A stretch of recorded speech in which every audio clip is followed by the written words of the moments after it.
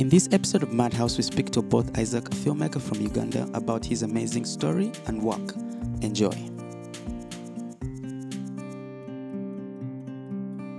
Okay, so hi everyone. This is the Madhouse podcast. I know there's like a weird noise. If you can hear it, I can't hear it in my.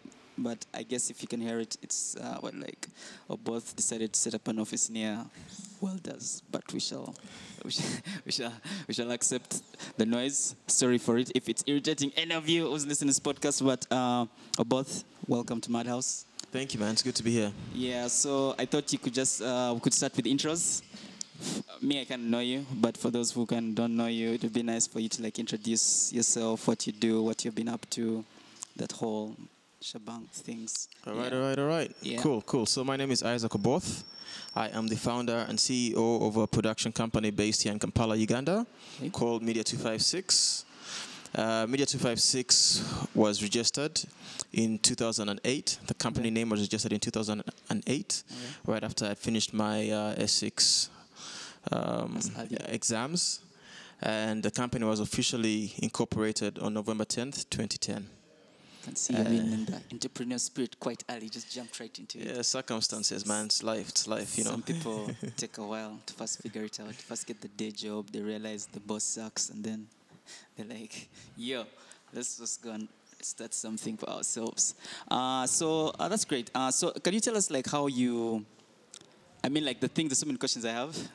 Take your time, man. Yeah, and like but like the thing is about finding out how you sort of got into this kind of thing, because like starting a business in after S6 means there's a lot of either hustle spirit or it really like you figured it out. As if you almost figured it out quite early, and you're like, this is what I want to do, and like let's just go do it. So could you just kind of give us that like sort of like how it started and how it kind of came to be? Like it would be really nice to give people that sort of context. Yeah, so first of all, I did not figure it out. I did not know that this is what I would be doing, 10, 12 years later. Okay. The story of me registering the company name Media 256 in 2008 goes back in the year 2006. So 2006, I was in A-level at Makerere College School. Yeah. I was a very academic kid. That's all I cared about. That's all that mattered to me. I came from a family that had a lot of challenges. Yeah. Financially, I was being raised by my brother, who is only 4 years older than me. So, I had a lot of fire in my belly because I wanted things to be better. Yeah. But the only thing that made sense to me at the time was academics. Yeah. That was my way out. That's how I was going to make a better life for myself, for the people that I love, people that I care about. Okay.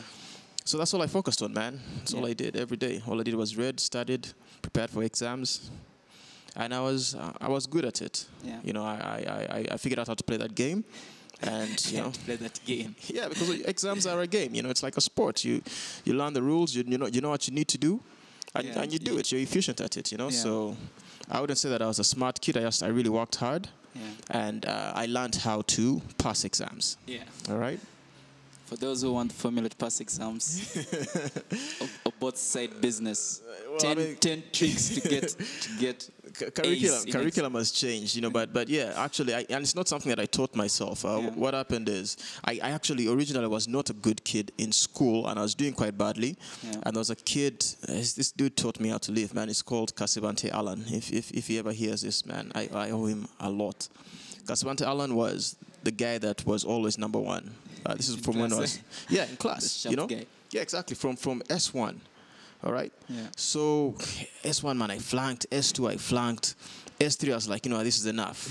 I'm a broke kid. I have nothing else, in this world, but school. This is the only thing that is going to probably help me have a better life. So I talked to this kid called Kasivante, and he showed me how he did it. How he passed exams. Okay. And his formula was quite simple.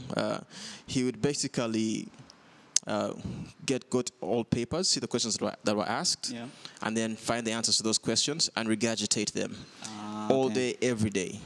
All day, every day. The questions never really changed. They've just moved around, but to the same question. Precisely. Precisely. So that was the formula. Here's a question, here are the 10 answers. So the first thing you do, you read them twice. Then the third time, you try and write them down. You only get 7 of them. You read them again, you try and write them down again. You get 9. All right. Then you read it again. Then you write it down again. And you get 10 of them. Then it sticks. Yeah. So that was story, it. Funny story. That's weird. Like that model. Like when I started filmmaking, like earlier on, I couldn't have access to gear. So what I used to do is I used to watch like a YouTube video like 15 times and then like cram the menu, like write it down on a piece of paper. And by the time I held the camera, it was like I'd owned the camera so much. But that technique actually really works. Yeah, that's exactly right. You know, I mean, to the point that you'd sit in an exam and you could see that list right in front of you. You know, it becomes a thrill. So anyway, so I all I cared about was school. And on this one particular visiting day, my brother came to see me. Yeah. Actually, let me back up here. Yeah. So visiting day is the most important day in high school. Nothing else matters, you know. Especially in boarding, Exactly, like in boarding school. And the time that we were in school, there was only one visiting day at a time. So once every 3 months, your parents came and checked on you. They made sure you're still alive. You know, gave you some pocket money, gave you some grab or snacks, as we call it. Yeah. So I remember this one particular visiting day. It was about 5:30 p.m. Golden hour. The sun was starting to set. You know, the different families were having picnics on the lawns around the school. There was laughter. Yeah. It felt like happiness, you know. But I was panicking because my brother hadn't come to see me yet. Yeah. You know. And I know like how like when you're going to close school and you're like, visit me before I close school. Exactly. Yeah. You know, so like at about 5:45, I see this guy walking up to the school gate, and it's my brother. You know, I run up to him and I give him a huge bear hug. Yeah. And I'm like, dude, never do that to me again. I thought you were not showing up, you know. And by this point, you know, he was my only guardian. He's the one that looked after me, paid my school fees, was everything, you know. Yeah. And Ivan looked at me and said, you know, Isaac, I lost my job. Yeah. I won't be able to pay your fees. I won't be able to give you any money for you know, pocket money. I have nothing for you, man. I have no grab. Yeah, if there's anything you can do to make money, do it. Yeah. It was a short conversation, lasted less than a minute, but it changed my life. So yeah, Ivan walks off, you know, and I'm left there with nothing. And I remember that night after prep, I was sitting on my bed, just staring at the ceiling, and my classmates were having a big party. You know, everyone is sharing all the food from VD. Yeah, you know, the chicken, the chapatis, the fish, you know. Yeah. And I remember one of the guys that was on the double decker below me said, you know, today we're dining like kings, but tomorrow we're going to be starving. And that's when I got this light bulb moment, you know, my eureka moment. I knew that I needed to create something that I could sell to all these starving kids after prep. And if I could make that thing, whatever it was, I could sell it to this audience, to this market, and be a monopoly, essentially. And I was like, you know what, that's what I need to do. So the next day, right after morning prep, I ran straight to the Food and Nutrition Laboratory, and I talked to the guy that ran it. Yeah. He was a lab assistant. Yeah. And I told him, man, I have this idea to make a snack that we can sell to all these starving kids every day after night prep. Yeah. And I was like, dude, that's dope, you know. And I was like, yeah, man. So, what do you have any suggestions? And you know, he had a few different suggestions, but the one that ended up interesting both of us was this thing called a rock band. Okay. Which, have you had one? Have you had a rock band? No, I've never. I think I should visit Oboth, and he makes me a rock band because. Well, I'm a better filmmaker than I am a cook, so I wouldn't exactly invite anyone to try my cooking. Your rock band. Yeah. So. Are they like the really hard like bun, like they're almost like mandazis, but like they're really hard? Yeah, so it's just imagine if a cookie and a muffin had a baby. Okay. Yeah, that baby would be a rock band. Okay. So it has a bit of like the hardness from a cookie. Exactly. And like it has a thin hard crust on the outside, but it's very soft and moist on the inside. Okay. You know, it fills your tummy. Okay. It satisfies your soul. Yeah, it's nutritious. It's moist. You don't even need a drink to have a rock band if it's made well. Okay. So it was the perfect snack. You know. So he made me a rock band. He made me my first rock band. I tried it and I was like, yes, this is what we need to make. So he wrote down a list of ingredients, all the things that we needed to make these rock bands. Yeah. And you know, I needed about $85. To buy these ingredients because you know, high school kids are extremely price sensitive. Yeah. So the only way it would make sense as a business is if I bought the ingredients in bulk. Yeah. Right. So I needed to go downtown and buy like a carton of flour. I needed to buy myself a bucket of margarine and all these things. You know, a tray of eggs. Yeah. So that this guy could bake the rock bands and we could sell them at 200 shillings each. Yeah. That was the price at which we could make a profit. Okay. All right. So this guy, the lab assistant, he didn't have any savings. He didn't have any money. You know, and even if he did, he told me he wouldn't risk it on high school kids. Yeah. Personally, my brother had visited me the day before and told me he had lost his job. I had no money whatsoever. Yeah. So there's no trying to go that route. Nah, but fortunately, I had at least 10 friends that were all visited the day before, and they were loaded. Yeah, so it was like... Yeah, so I borrowed about 10,000 shillings from each of them. Yeah. All right, and I had the money that I needed. I went to Chikubo. I bought myself a bucket of margarine, carton of flour, some sugar, eggs, milk. I went back to the Food and Nutrition Laboratory, and my contact there began baking. You know, and that was I remember that day quite vividly. Actually, I was in prep. It was about 8:30 p.m. night prep. Yeah. And this smell starts going through the classrooms. Yeah. You know, and everyone was, began murmuring, like, yo, what's that? What's that smell? You know, it smells like heaven. And I was smiling to myself because I knew what was coming. Yeah. At the end of prep, I had this box of about 100 rock bands, and I walked to the front of my dormitory. Yeah.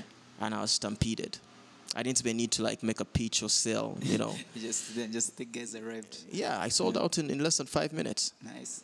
3 weeks later, I had a business that was working completely independently of me. I had a boda from downtown that would deliver the ingredients to the Food and Nutrition Laboratory. The guy in the lab would bake the rock bands, and I was paying him for every 100 rock bands he baked. I was paying him 3,000 shillings for every 100 rock bands he baked. And I had kids from the different dormitories pick up boxes of rock bands. We're making different flavors, you know. This is what, 2001? This is 2006. Okay, 2006. Okay, yeah, but I'm also seeing you know how our currency tends to 3,000 shillings meant a bit more. Yeah, meant a bit more in 2006 than now. Now it's just like what? Yeah. Yeah. So okay, that's cool. Yeah, so we're making different flavors: cinnamon, strawberry, vanilla. You know. Yeah. And my job at the end of the day was just to taste the rock bands, for quality control, of course. Just to make sure no one dies. Yeah, and collect money. So it was, a perfect little business. It took 0% of my time. It made me money, great passive income, and I was able to pay my way through school. Nice. So I did that for about 2 years, and after my S6... So using this business, you were able to save up money to pay for school fees through A-level? Yes. Oh, that's really dope. Yeah. Because I was making this money on a weekly basis, and it was taking up none of my time. Yeah, you know? So you could read, you could go to school, go to class. Exactly. And then, that's cool. I had some money saved up, and I was thinking about my legacy. Yeah. In school, and I although I was making money from rock bands, I didn't want to be remembered as a rock band guy. So it was almost prom, and I just remember seeing how excited everyone was.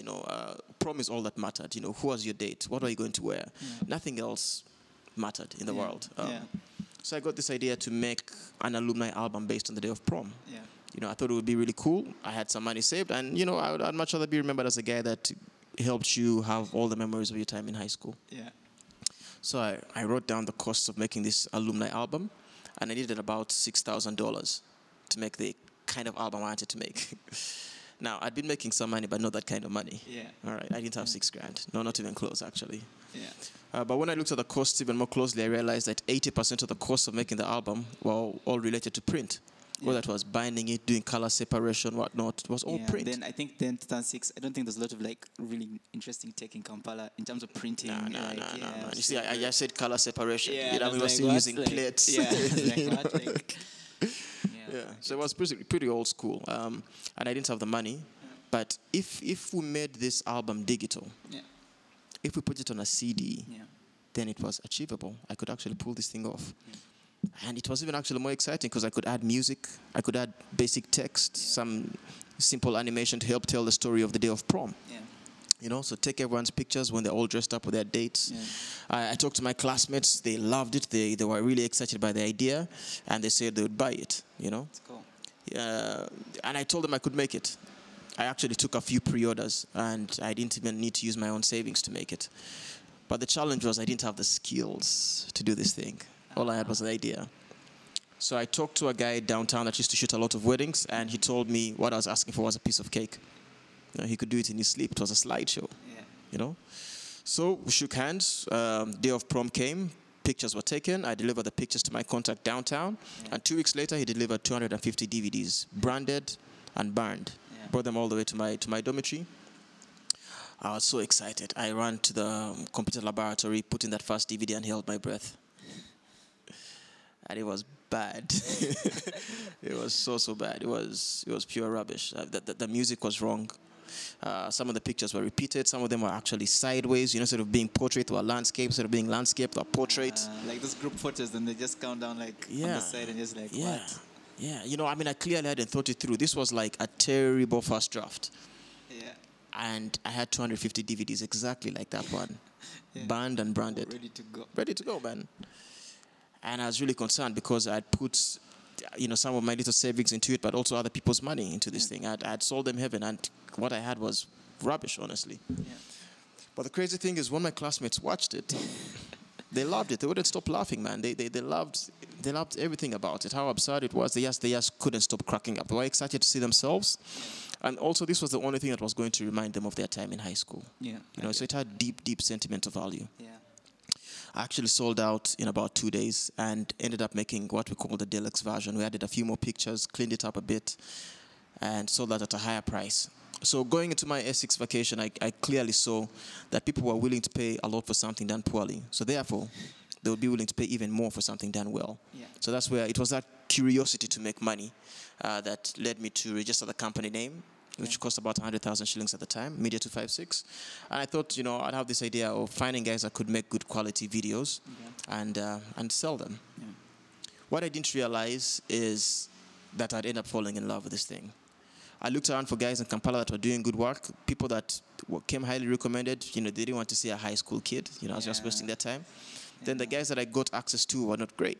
I saw a really big difference between what they were doing and the quality of work that was coming out from South Africa, from India, from the US, from the UK. Yeah. And, I just began asking myself, what does it take to make good quality videos? What are the guys in SA doing that we're not doing here? Yeah. So I went online. Yeah. And I just began Googling it, watching videos on YouTube, seeing what software people are using, downloading the software, trying it out. Yeah. And, at first, I was doing that for like 30 minutes a day. What are you doing? Like, did you in VAC? Were you like staying at home or just chilling? I was just at home watching tutorials, man. So initially, it wasn't taking up a lot of my time. I just do it for like 30 minutes a day. My brother had a computer. He had bought a computer, and that's what I was using. Okay. But it's like the more I learned, the more I wanted to know. Yeah. 3 weeks in, I was spending 16 to 18 hours a day just watching tutorials, back to back, and downloading music videos, trying to create my own narratives.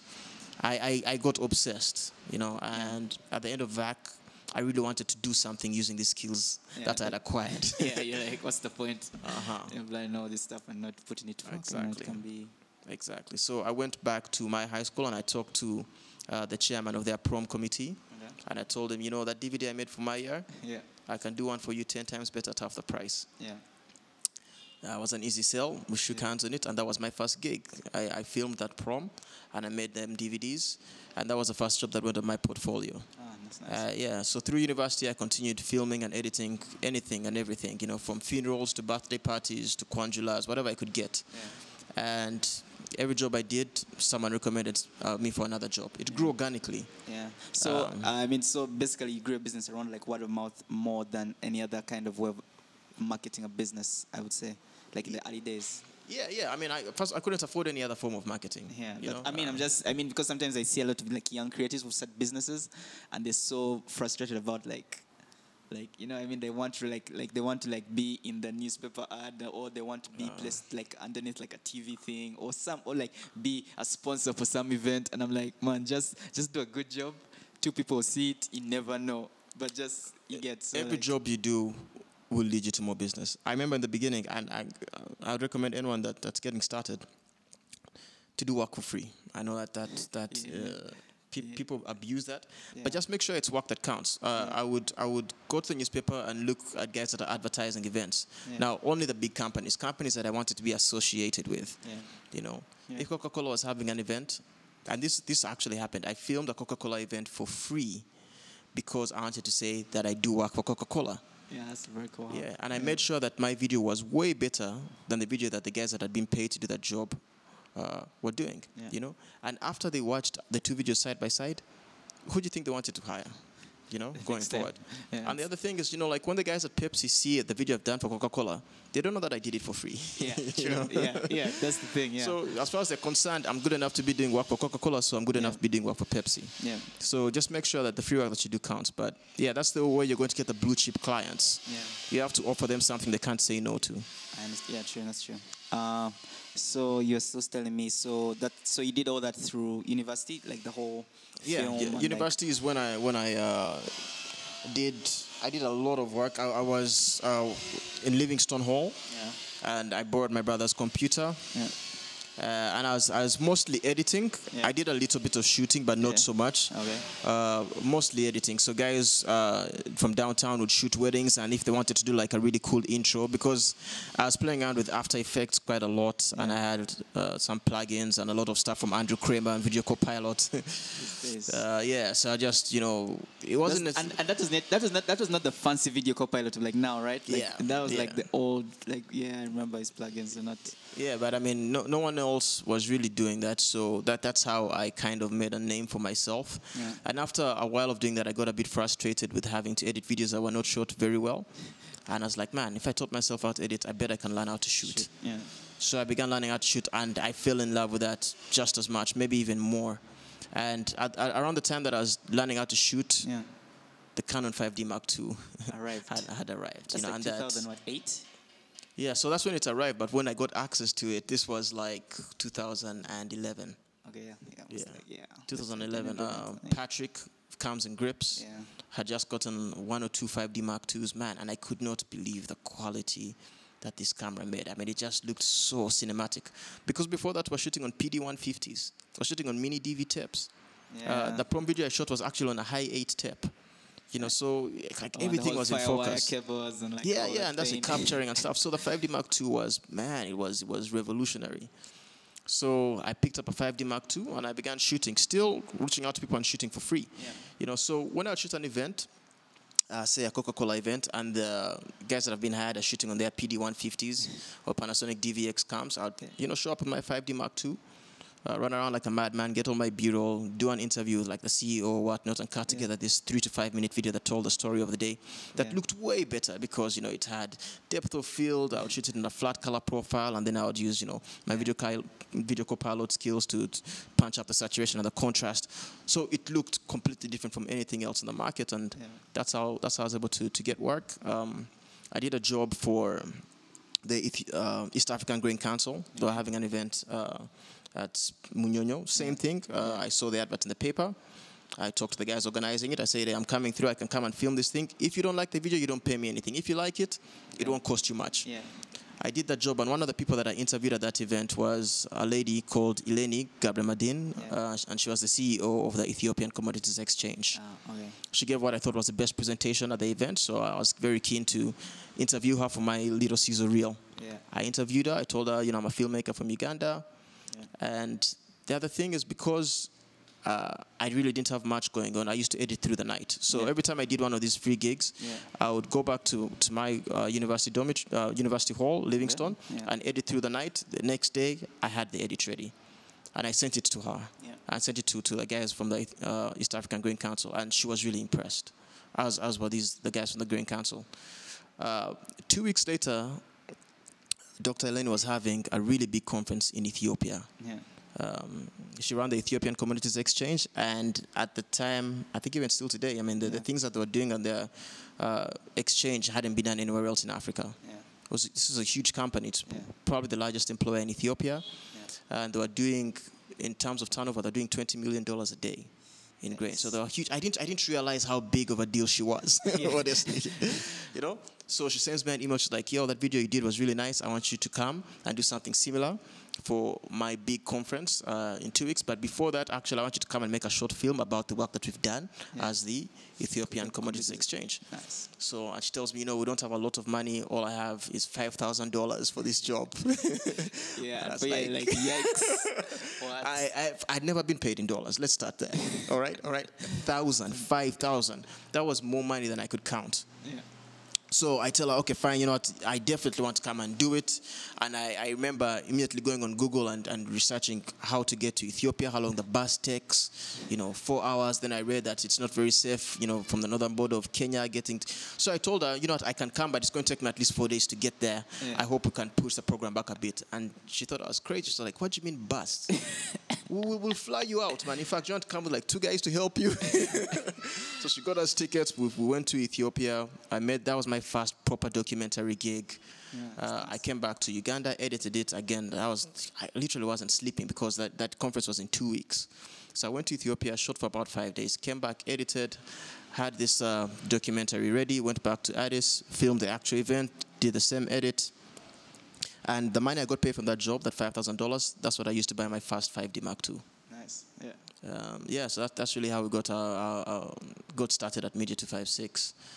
Nice. And today I have 10 full-time employees. We are a mission-driven company. Our mission is to rewrite the story of Africa using digital video. So we produce videos on 5 themes: African beauty, African enterprise, African excellence, African ingenuity, and African resilience. We do a lot of work for CNN International. So we do their Africa feature shows. We shoot and produce and edit African voices inside Africa, Marketplace Africa. Me and my team have been to over 33 countries in Africa telling stories like this, and it's really satisfying because, they get broadcast around the world and people are getting to see that there's much more going on in Africa than just war, disease, and famine. Africa has kind of been ignored. Gab has his sentiments about the documentation of the continent. But that's really dope. Like we should just end the podcast here and move on. But I'm also, because this is Creative Asylum, we're sort of like the whole 360 of creativity and the whole process. And I'm very interested in asking about challenges. Okay.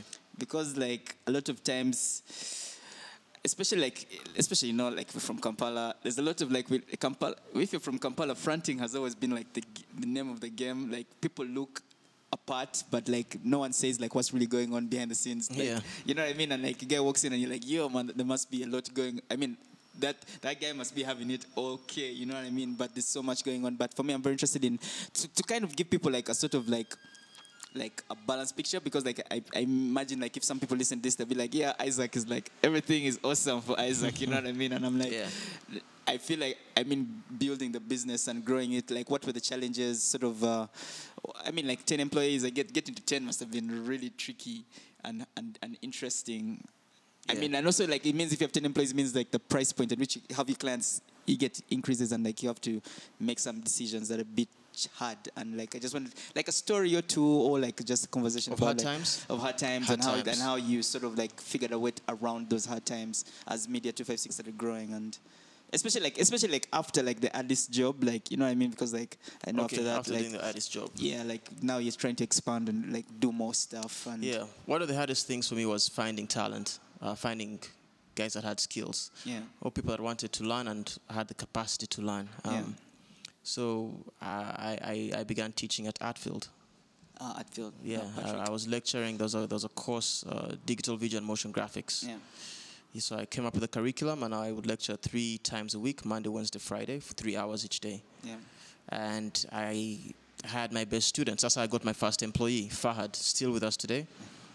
He was my best student in that class. I got to know him through the course, and I knew that me and him would work well together. And he came on as an intern. My second intern was Tito Winnie, who is now one of the big guys in advertising in Kampala. He worked at Fireworks for a while, and he's now at Canada, I believe. So finding talent was tough, man. But not only guys that are good, but guys that you can work well with. And that was a slow process. It was a very slow process, and it was very, very time consuming. The one thing I like and I miss about teaching is that it kept me sharp. I had to play around with software much more because I'd have to prepare for the class. I'd have to answer a lot of questions after. So I miss that, and I honestly wish I could free up more time to do that. That was a challenge. I'm trying to think of if there are any specific hard stories. I also have another question about, this is something, of course, I've met a lot of creatives starting businesses, and I don't know, some of them have called it the lonely syndrome. You know how you're like trying to grow a business and it's more of a creative business, and it's kind of, now you've mentioned one thing of finding the creative talent and skill to sort of support whatever you're trying to do, but also the idea that, hey, like you're the only like crazy person in the room saying, hey, I want sort of visual effects company, and guys are like, what? You want to like rotoscope and like add monsters in scenes, like you get like unreplaced backgrounds, like how is that? But like, how did you also figure out how to deal with that sort of dynamic as you are sort of growing? If you've challenged it, but it's just something my interaction with sort of many creative people who run businesses, there's always that sort of thing of like, yo, man, it's really tricky in the beginning. It's like, no one is like, what the heck is that guy doing? Like, and I'm fortunate because I was first a businessman before I caught the creative bug. I'd run my rock band business, and to this date, I don't think I've ever run a business that was that good, that worked that independently of me. Yeah. So even as a creative, I was always asking myself, what does the market need? What does the market pay for? Yeah. And of the things that they're willing to pay for, what will I find the most creatively satisfying? Yeah. Yeah. So it's constantly having to ask myself that question. And like I told you, we are now a mission-driven organization. That wasn't always the case. Yeah. But that helped a lot. It helped me answer that question easily. The fact that our mission as an organization is to rewrite the story of Africa. Anything we do, everything we touch must align with that.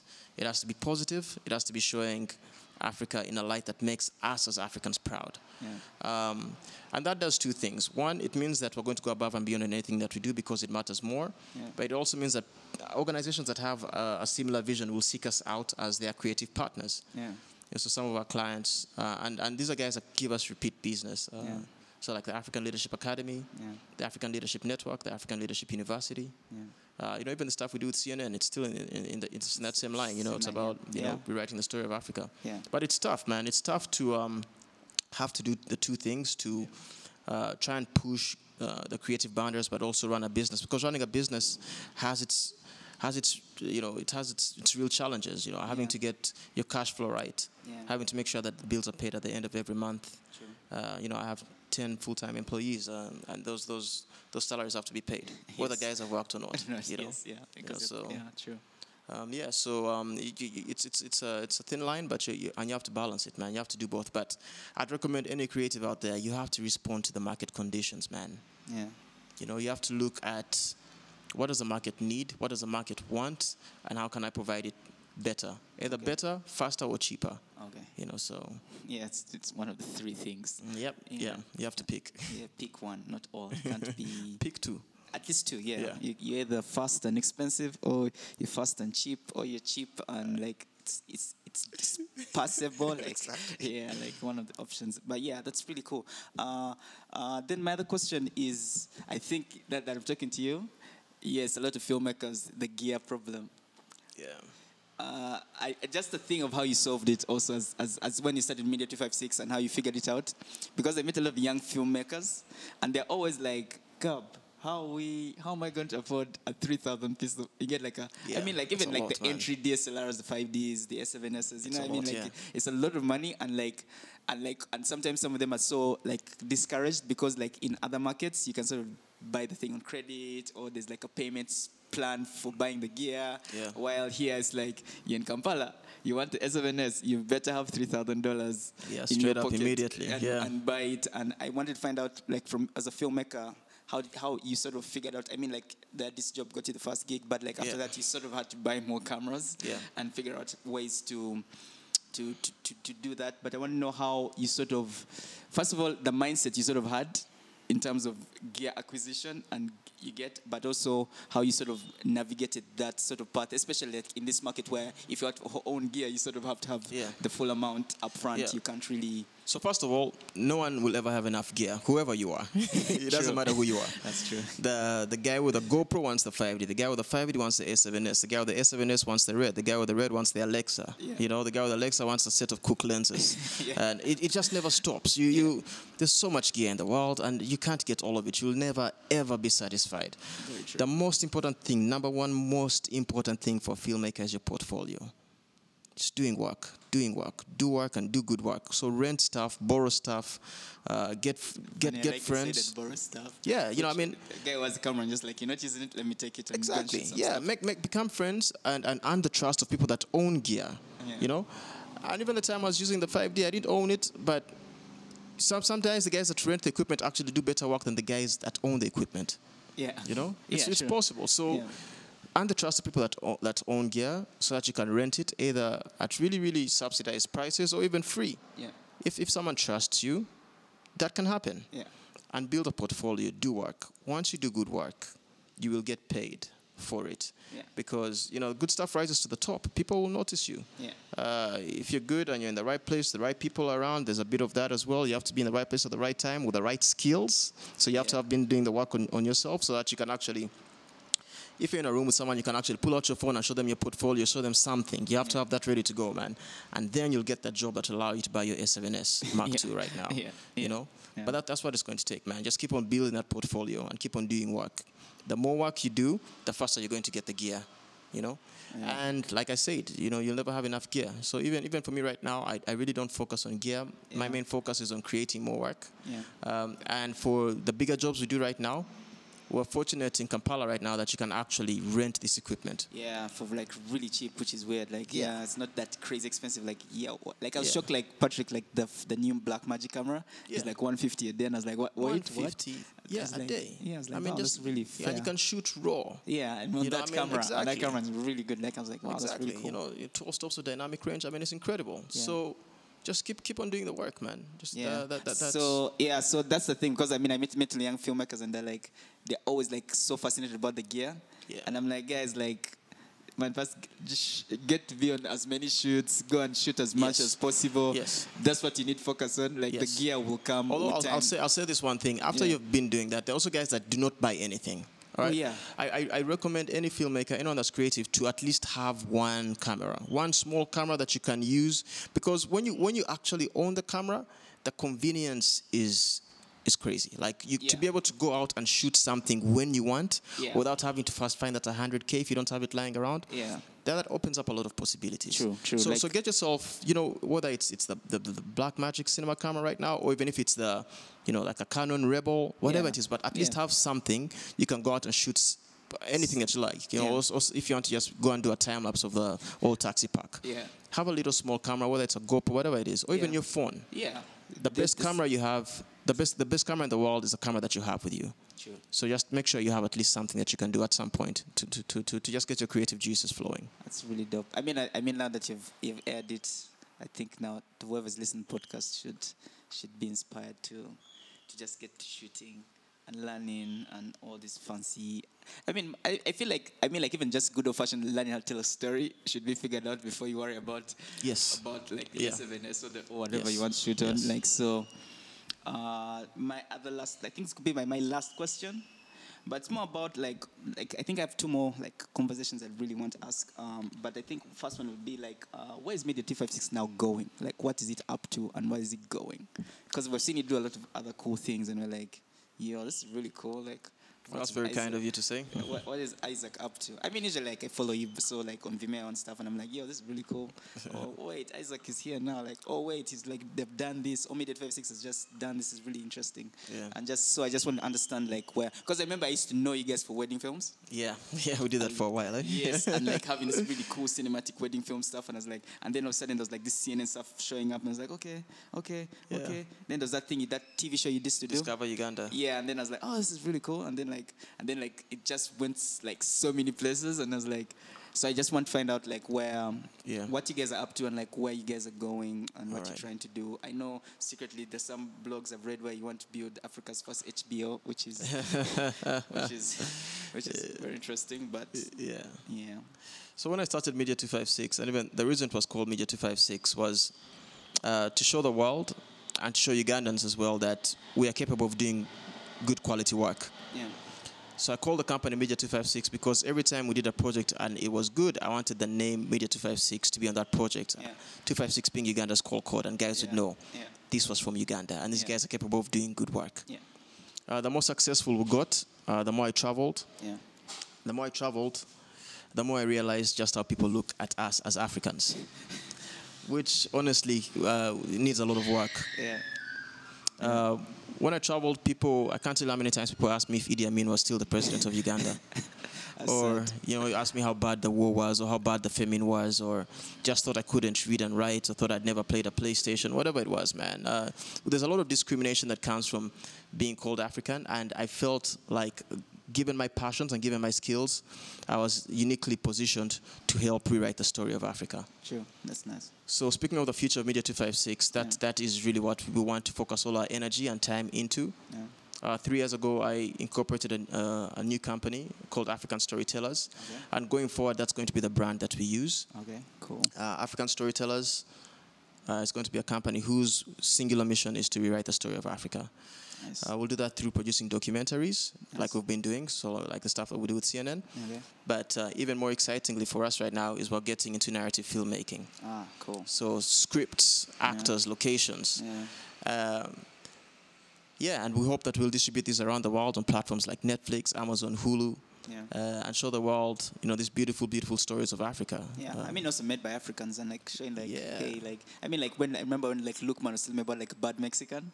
Yes. And then I was like, this is really clever and really dope. And then I was like, but so many people are not going to accept this as like African because even the title is like the Bad Mexican. And it's like, no, it's a Ugandan film. Like what? Like some people even like this man's Creative Asylum, we're going to break down his film, and like some people are like, Bad Mexican's Ugandan film? I was like, yes, it is. They're like, I thought it was like you're just going to screen some film from Mexico that some Mexicans made, and I was like, no, guys, you'll be shocked how much awesomeness is within the country, and even Africa generally is just really cool stuff guys are up to, and you're like, that's from where, like, that's and I think as African creators we have a huge opportunity to contribute towards the way people perceive our continent. It's a really good time to be a creative in Africa, especially with those like all the platforms that exist now. Exactly. With all these platforms scrambling around for content, Apple is joining, putting a hat in. You have Amazon, you have Hulu. I mean, these guys with really deep pockets. Even Facebook is making a play on content, and the freest of them, YouTube, the king of everything. Yes, on YouTube, So the real value is going to be on who can create compelling content. That's where the value is.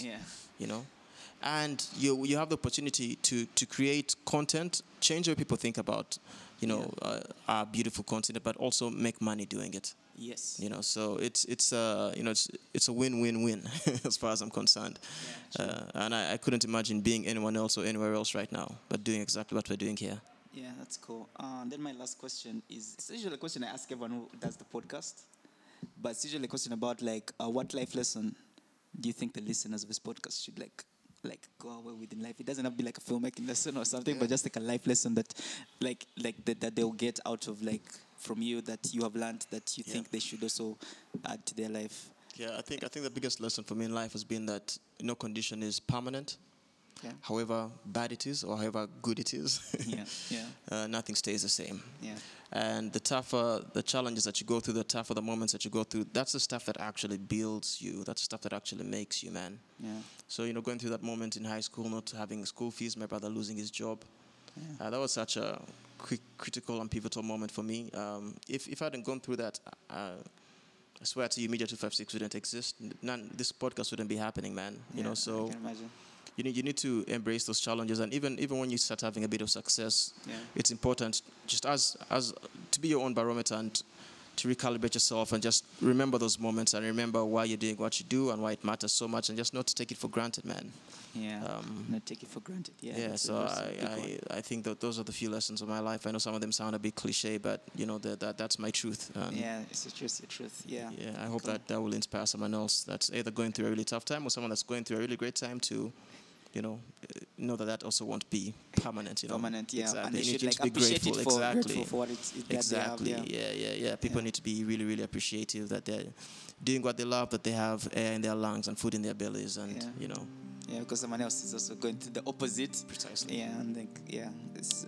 Thank you so much, Isaac. Yeah, man, dude, it's been a pleasure. This is really dope. And this is the end of the podcast. Bye.